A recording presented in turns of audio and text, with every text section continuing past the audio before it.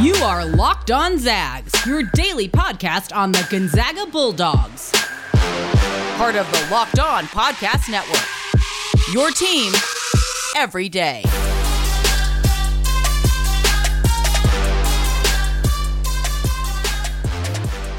Welcome to another edition of Locked On Zags, part of the Locked On Podcast Network. I'm your host, as always, Stephen Carr. And before we get started today, college football season is right around the corner. There's no better place to get all of your Pac-12 conference news than the Locked On Pac-12 podcast hosted by Cindy Robinson. Follow the Locked On Pac-12 podcast on the Odyssey app or wherever you get your podcasts. Today is Wednesday, July 7th, and you guys had some incredibly fun feedback to yesterday's episode.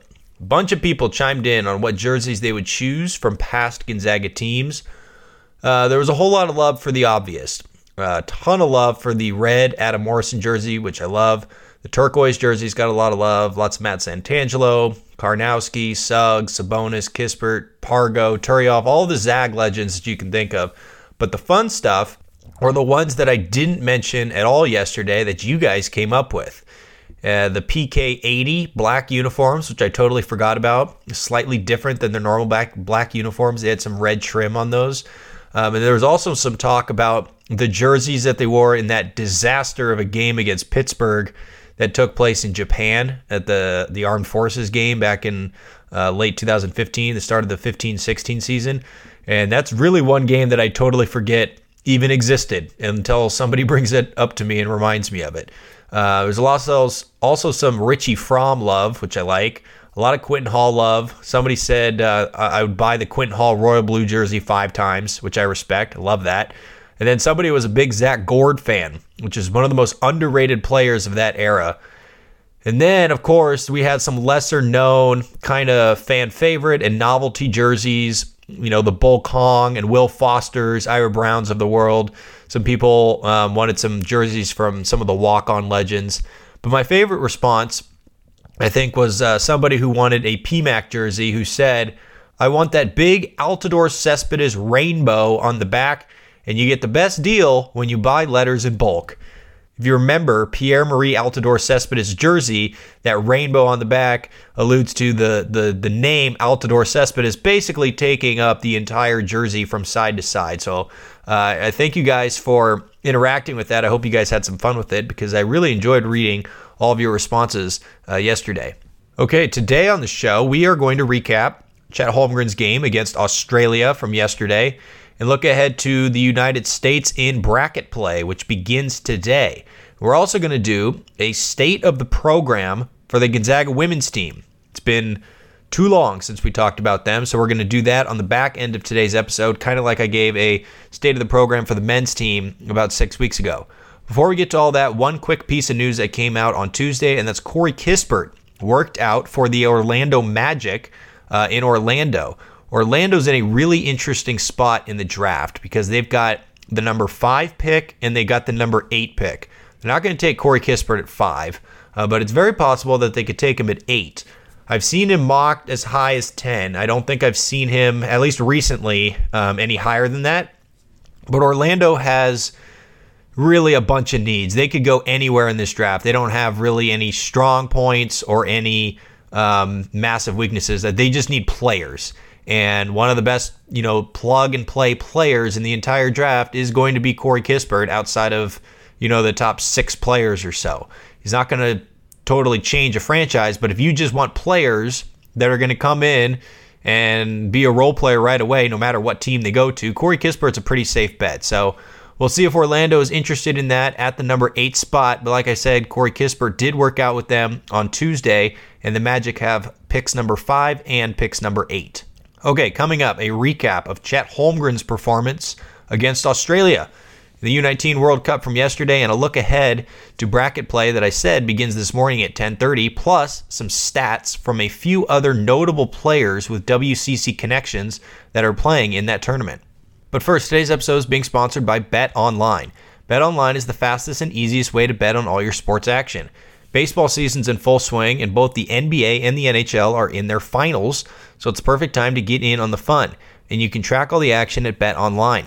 Get all the latest news, odds, and info for all your sporting needs, including Major League Baseball, the NBA, the NHL, and all of your UFC and MMA action. And pretty soon, it's going to be football season. So before the next pitch, head over to BetOnline on your laptop or mobile device and check out all the great sporting news, sign-up bonuses, and contest information. Don't sit on the sidelines anymore. This is your chance to get into the game as teams prep for their runs to the championship. Head to the website or use your mobile device to sign up today and receive a 50% welcome bonus on your first deposit. That's BetOnline, your online sportsbook experts. Use promo code LOCKEDON. Okay, so the United States yesterday took on Australia, and they were in a battle for pretty much 3/4 of that game. Australia was actually only down 2 at halftime. It was 44-42, and at that point, Chet Holmgren really didn't do a whole lot. He was out there for about 10, 12 minutes, but he didn't really get many shots up, wasn't rebounding, wasn't a huge factor defensively. But then the third quarter started, and he completely took over the game for about a 4-minute stretch, just like he did against Turkey in the first game of pool play. He has this ability, and he's shown it now twice, where he's the best player on the court by a mile, kind of on both ends. There was the highlight sequence that everybody I think has seen at this point is he came over and helped defense and blocked a shot by literally grabbing the ball in midair with both hands. He didn't just block it out of bounds. He grabbed the ball himself, took it to the other end of the court, and finished at the rim.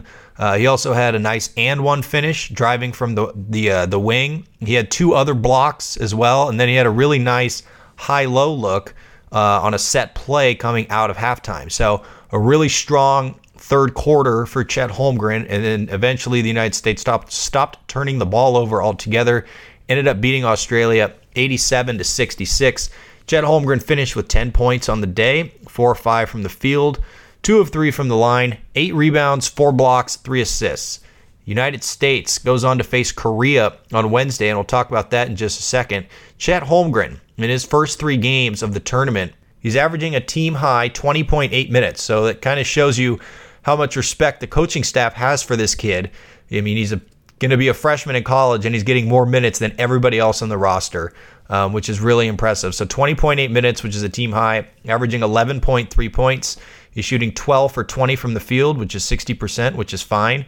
7 for 11 from the line, 6.7 rebounds, a team high 4 assists a game. The 7'1" player is averaging more assists than anybody on the roster. How about that?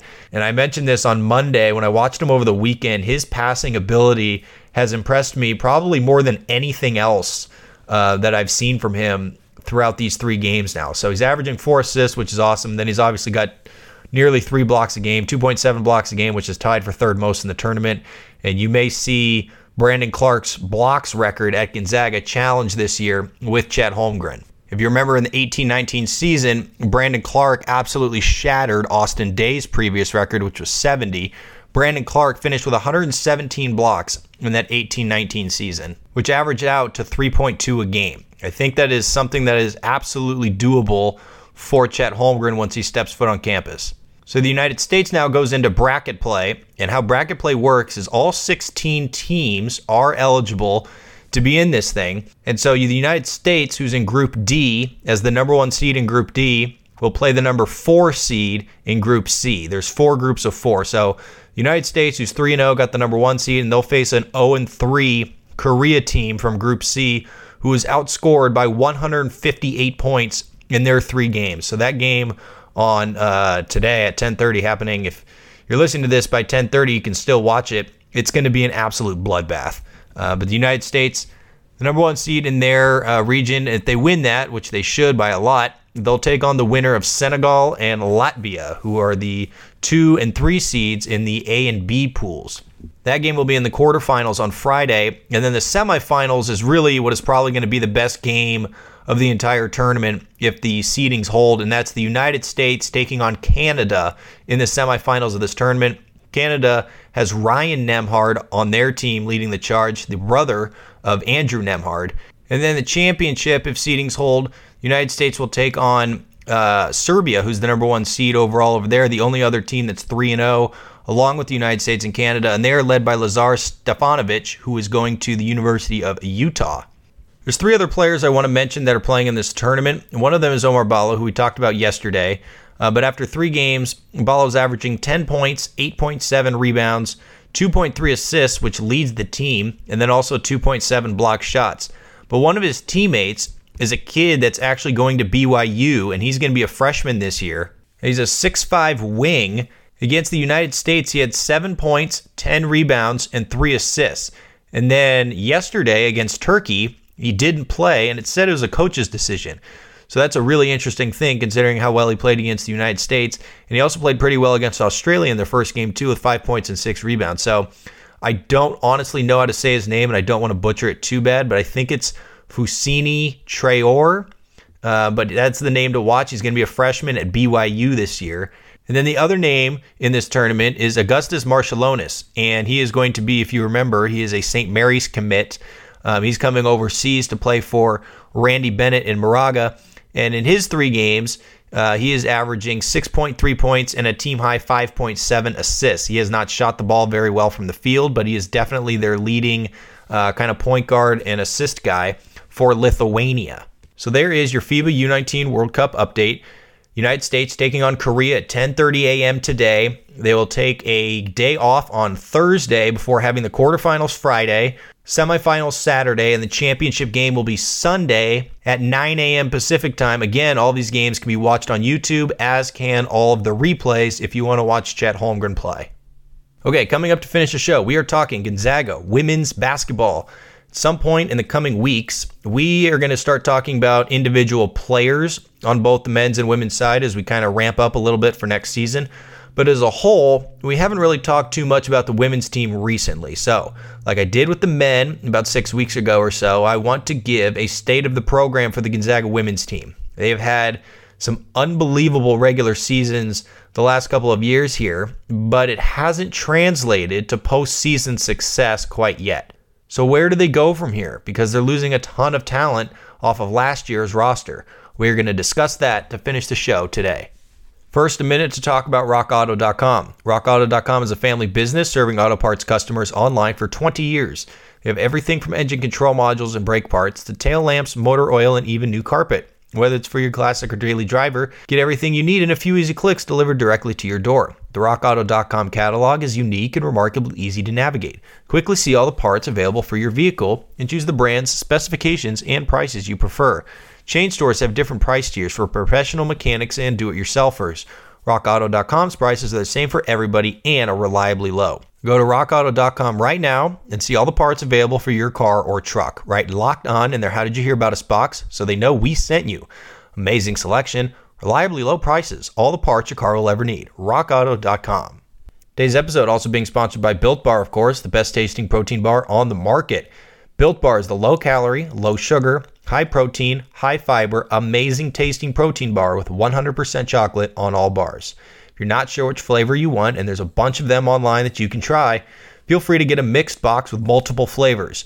All of them are soft, easy to chew, and absolutely delicious. Not only do they taste great, but they're healthy too. They're great for the health-conscious guy, and also for anyone looking to lose or maintain weight while indulging in a delicious treat. Most Built Bars have 17 grams of protein and just 130 calories, 4 grams of sugar, and 4 grams of net carbs. So go to BuiltBar.com and use the promo code LOCK15, and you'll get 15% off your next order. That's LOCK15 to get 15% off your next order at BuiltBar.com. Let's talk a little Gonzaga women's basketball, shall we? They are coming off 3 straight historic seasons. In 2019, they got a number 5 seed in the NCAA tournament, which was the best in program history. In 2020, they were ranked 11th in the country, which is the best in program history. And then in 2021, they went on a 17-game winning streak, won the WCC championship on a buzzer beater against BYU, and they earned a number 5 seed in the tournament once again, which is tied for the best mark in program history. But in those 3 seasons, they have a combined 1 NCAA tournament victory. They lost in the second round in 2019 because of a bunch of injuries. The 2020 tournament, unfortunately, was canceled, and then they got upset in the first round by Belmont this past season because of turnovers. Of course, the NCAA tournament is not the end-all, be-all. You can still have successful seasons without a second weekend appearance, but at some point, historic regular seasons have to turn into something more. And now, the biggest question facing Lisa Fortier, who's entering her 8th season at the helm of Gonzaga, is how do they keep building this program? As always, as it did with the men's side, it starts with recruiting. And they're bringing in Bree Salenbien to this year's roster, and she's the highest rated recruit in school history. She's 6'3", and she can play literally anywhere on the floor. She's played every position throughout her career, and they're going to need her to step in right away because they're losing their 3 best players from a year ago. Jill Townsend, gone. Jen Worth, gone. Leanne Worth, gone. That's your top 3 players who made up 49% of their scoring and 48% of their rebounding last season. So it's natural to expect a step back next season from this team, but how big a step is going to be determined by development. They returned Kaylee Trong, who was their starting point guard and top returning scorer coming into this year at 7.8 points a game. She also led the team with more than 4 assists a night. But the biggest problem with her and her twin sister, Kaylin, is that both of them shot the ball significantly worse from beyond the arc as sophomores than they did as freshmen. Kaylin Trong, who comes off the bench, she shot 44% as a freshman and 33% last year as a sophomore, while Kaylee Trong, who's the starting point guard, dropped about 5% from beyond the arc. Both of them are much better spot-up shooters, and when they had Jessie Luetta around 2 years ago as the primary ball handler, they got much better shots. So now the ball is in their hands a lot more, and they need to find a way to become more efficient scorers if this team is going to succeed.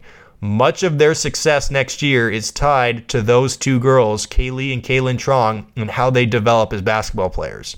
They also lost one of their backup point guards in Lily Scanlon because she decided to go back home to Australia and play professionally. So they're going to need somebody to step up behind the Trong twins, whether it's Michaela Williams taking a huge sophomore leap because she didn't show a whole lot as a freshman, or one of these incoming freshmen is going to have to step up and play point guard. Salenbien is best used on the wing. I think she's going to be the perfect fill-in for Jill Townsend, and she may end up starting from day one, especially if her knee is fully healed because she's coming off of a major knee surgery. The other option at point guard, and the more likely one, is Peyton Muma, who's a 5'8" freshman from Colorado who is the second-ranked player in the state. She's a pure point guard. She averaged 15 points, 4 assists, and 3 steals as a junior, and then she was named first-team All-State this past season as a senior. She's legit, and certainly she could slot in right away as a backup guard, just like Lily Scanlon did last year, who kind of takes that 8 to 12 minutes a game role. Their other perimeter option is a freshman in Callie Stokes, who was injured a lot in high school and is probably going to be a good candidate to redshirt. So here's where we kind of stand with the perimeter players. Kaylee Trong is starting at point guard. Sharpshooting Sierra Walker is going to start at the off guard. And both she and Abby O'Connor are using their extra year of eligibility. So this is their either 5th or 6th year in college, and both of them need to start hunting their shots more. They're the 2 best shooters on the team without question. Both of them are 40+% three-point shooters, but they showed a little bit of hesitancy to drive the ball most of last season because they relied on Townsend and the Worth so much. They're both gone, and so this team really needs Walker and O'Connor to be much more aggressive, especially as, senior, super senior leaders. It's very possible both of those girls start. Walker certainly will, and Abby O'Connor is likely going to battle with Bree Salenbien for that spot on the wing. And knowing Lisa Fortier, she loves her upperclassmen, so she's probably going to give the nod to Abby O'Connor and have Salenbien become the 6th man off the bench, with Kaylin Trong as the first guard off the bench. And then you've got Peyton Muma and Michaela Williams kind of battling for those final 8 to 10 minutes at the point guard spot. I don't have as many questions in the front court. Obviously, losing the Worths is huge. There's not really any doubt about that. But they have a lot of really, really good, young, promising players ready to take those spots right now. Melody Kempton is one of those. She's probably going to move right into a starting spot after being named the 6th Woman of the Year this past season. She's been really, really effective as a role player her first 3 seasons, and I think she's due for a big senior year. She's probably the best offensive rebounder on the team. She was the best rebounder of the team 2 years ago, and right up there as one of the best offensive rebounders this past season. She's always scrapping for loose balls. She's efficient at the rim. I think she shot 61% this season. She's always really good at running the court as well. So I think she's going to start, and the other starting forward probably is going to be Yvonne Ejim, who, if you remember, came on big time at the end of her freshman season last year, and she was really the reason why Gonzaga beat BYU in that WCC title game. She had 13 points and 9 rebounds in a game where everybody was sick with food poisoning. And now since the Worth twins are gone, she's got a chance to do that every night. And I know the coaching staff is super, super high on her. They sung her praises a lot at the end of last season. And then someone that I'm really high on is Eliza Hollingsworth, who I think looks to be fully healthy after 2 years of battling a bunch of weird, unfortunate injuries. But she's a stretch big, and she's got great range, which is a type of player that Gonzaga really hasn't had much in the past. They rely on bigs to kind of score down low, but not a whole lot of jump shooting ability beyond the free throw line. So this is kind of a change in pace there. Hollingsworth is a stretch big who can actually shoot threes, so that's a little bit different dynamic that they could use offensively. I think she's probably going to see 10 to 15 minutes a game next season. And then we get to the true centers, which is Anna Verjogi, who's entering her senior year, and Maj Halbens, who is a freshman transfer from Syracuse. Both of them are 6'5", but they play very, very differently on offense. Verjogi is a back-to-the-basket player who's got average touch, but she makes a killing on the defensive end blocking shots, while Halbens is much, much more agile on offense. She can kind of drive the ball from the perimeter, but perhaps she's not as good defensively. Halbens was ranked as a top 20 post player in the class of 2020 before transferring from Syracuse, because Syracuse's coaching staff has had a whole bunch of allegations thrown around with them recently. So it's a good, basically their entire Syracuse roster has left over the past 3 seasons. She is one of them. She's coming to Gonzaga, and I think she's going to be a huge part of their future. Maybe not so much this season, but definitely in the years to come. And another name to add to that is Esther Little, who is a true freshman coming in from England. She's 6'3", and she could end up playing on the wing in the future, but she's an absolutely ferocious rebounder. She's got really good length defensively. She's got a ton of international experience, so she's also going to be a bright part of their future. All of this is to say that Gonzaga's got a lot of front court talent over the next several seasons, and far fewer question marks in the front court than the back court. And Lisa Fortier loves to play through the post. That's what the offense is. So the biggest concern is 100% the guard play, as it was last year. And this is kind of the make or break season for the Trong twins. They're going to be juniors. They're the veterans on this team, full of players that are young and looking to make jumps into larger roles. So they have to produce, and they have to lead this team. If they make a jump, Gonzaga is going to be in a good enough shape to get another single-digit seed in the NCAA tournament. If they can't do that, and this team kind of can't figure out what their guard depth situation is, this whole season is going to be full of low-scoring grinders. I think overall, I do like the outlook of this program moving forward. I don't think they're really in any danger of missing the NCAA tournament anytime soon. Peyton Muma, I've watched a lot of highlights of her the past 2 days now. She's the point guard of the future. I think she's going to be really, really good. Breece Allen-Bien is a 5-star talent, but again, she's coming off of major knee surgery, so we'll see how she actually produces right away. And then they've got a ton of really, really good forwards, like I've mentioned. And right now, they're in the running for 6'3" wing Grace Van Slooten, who's ranked 13 overall in the class of 2022. So if they continue to get more and more recruits at that kind of level, these top 50 recruits, obviously the program is going to continue to move forward. It feels like the women's program right now is kind of where the men's program was in that 2008 to 2012 time period, where it's consistently good, but it's not exactly getting to that next level quite yet. But with the influx of higher level talent and better recruits and kind of the proven track record that they've got of developing 4-year players under Lisa Fortier, I think it's just a matter of time before they kind of catch that break and get back to the second weekend for the first time since 2015, much like what happened with the men's team when they kind of finally put it all together for that 2015 run with Kevin Pangos and Gary Bell in their seniors, and then they kind of took off from there. They just need that one season and that one tournament run, and they'll start getting even better recruits, which they're already starting to get, and kind of move the program forward from there. All right, that's enough for today's show. Tomorrow we're going to recap Chet Holmgren's first-round playoff game and also look ahead to the weekend because there's going to be no show on Friday. I'll be traveling to Idaho for the weekend, so tomorrow on Thursday is going to be the last show for the week, and then we'll be back on Monday to recap, hopefully, what is a Chet Holmgren and a United States gold medal. Don't forget to tune into the Locked On Today podcast with host Peter Bukowski. Today on the podcast, why one NFL playmaker wants out of New England. Get more of the sports news you need in less time with the Locked On Today podcast. Follow the Locked On Today podcast on the Odyssey app or wherever you get your podcasts. Don't forget you can rate and subscribe to this podcast, Locked On Zags. Please leave us a 5-star rating. You can follow me on Twitter at @escargo. You can follow the podcast on Twitter at Locked On Zags. If you want to email the show with any stories or questions or ideas, feel free to do so. It's lockedonzags@gmail.com. Everybody enjoy your Wednesday. We'll see you back here tomorrow morning. It is a great day to be a Zag.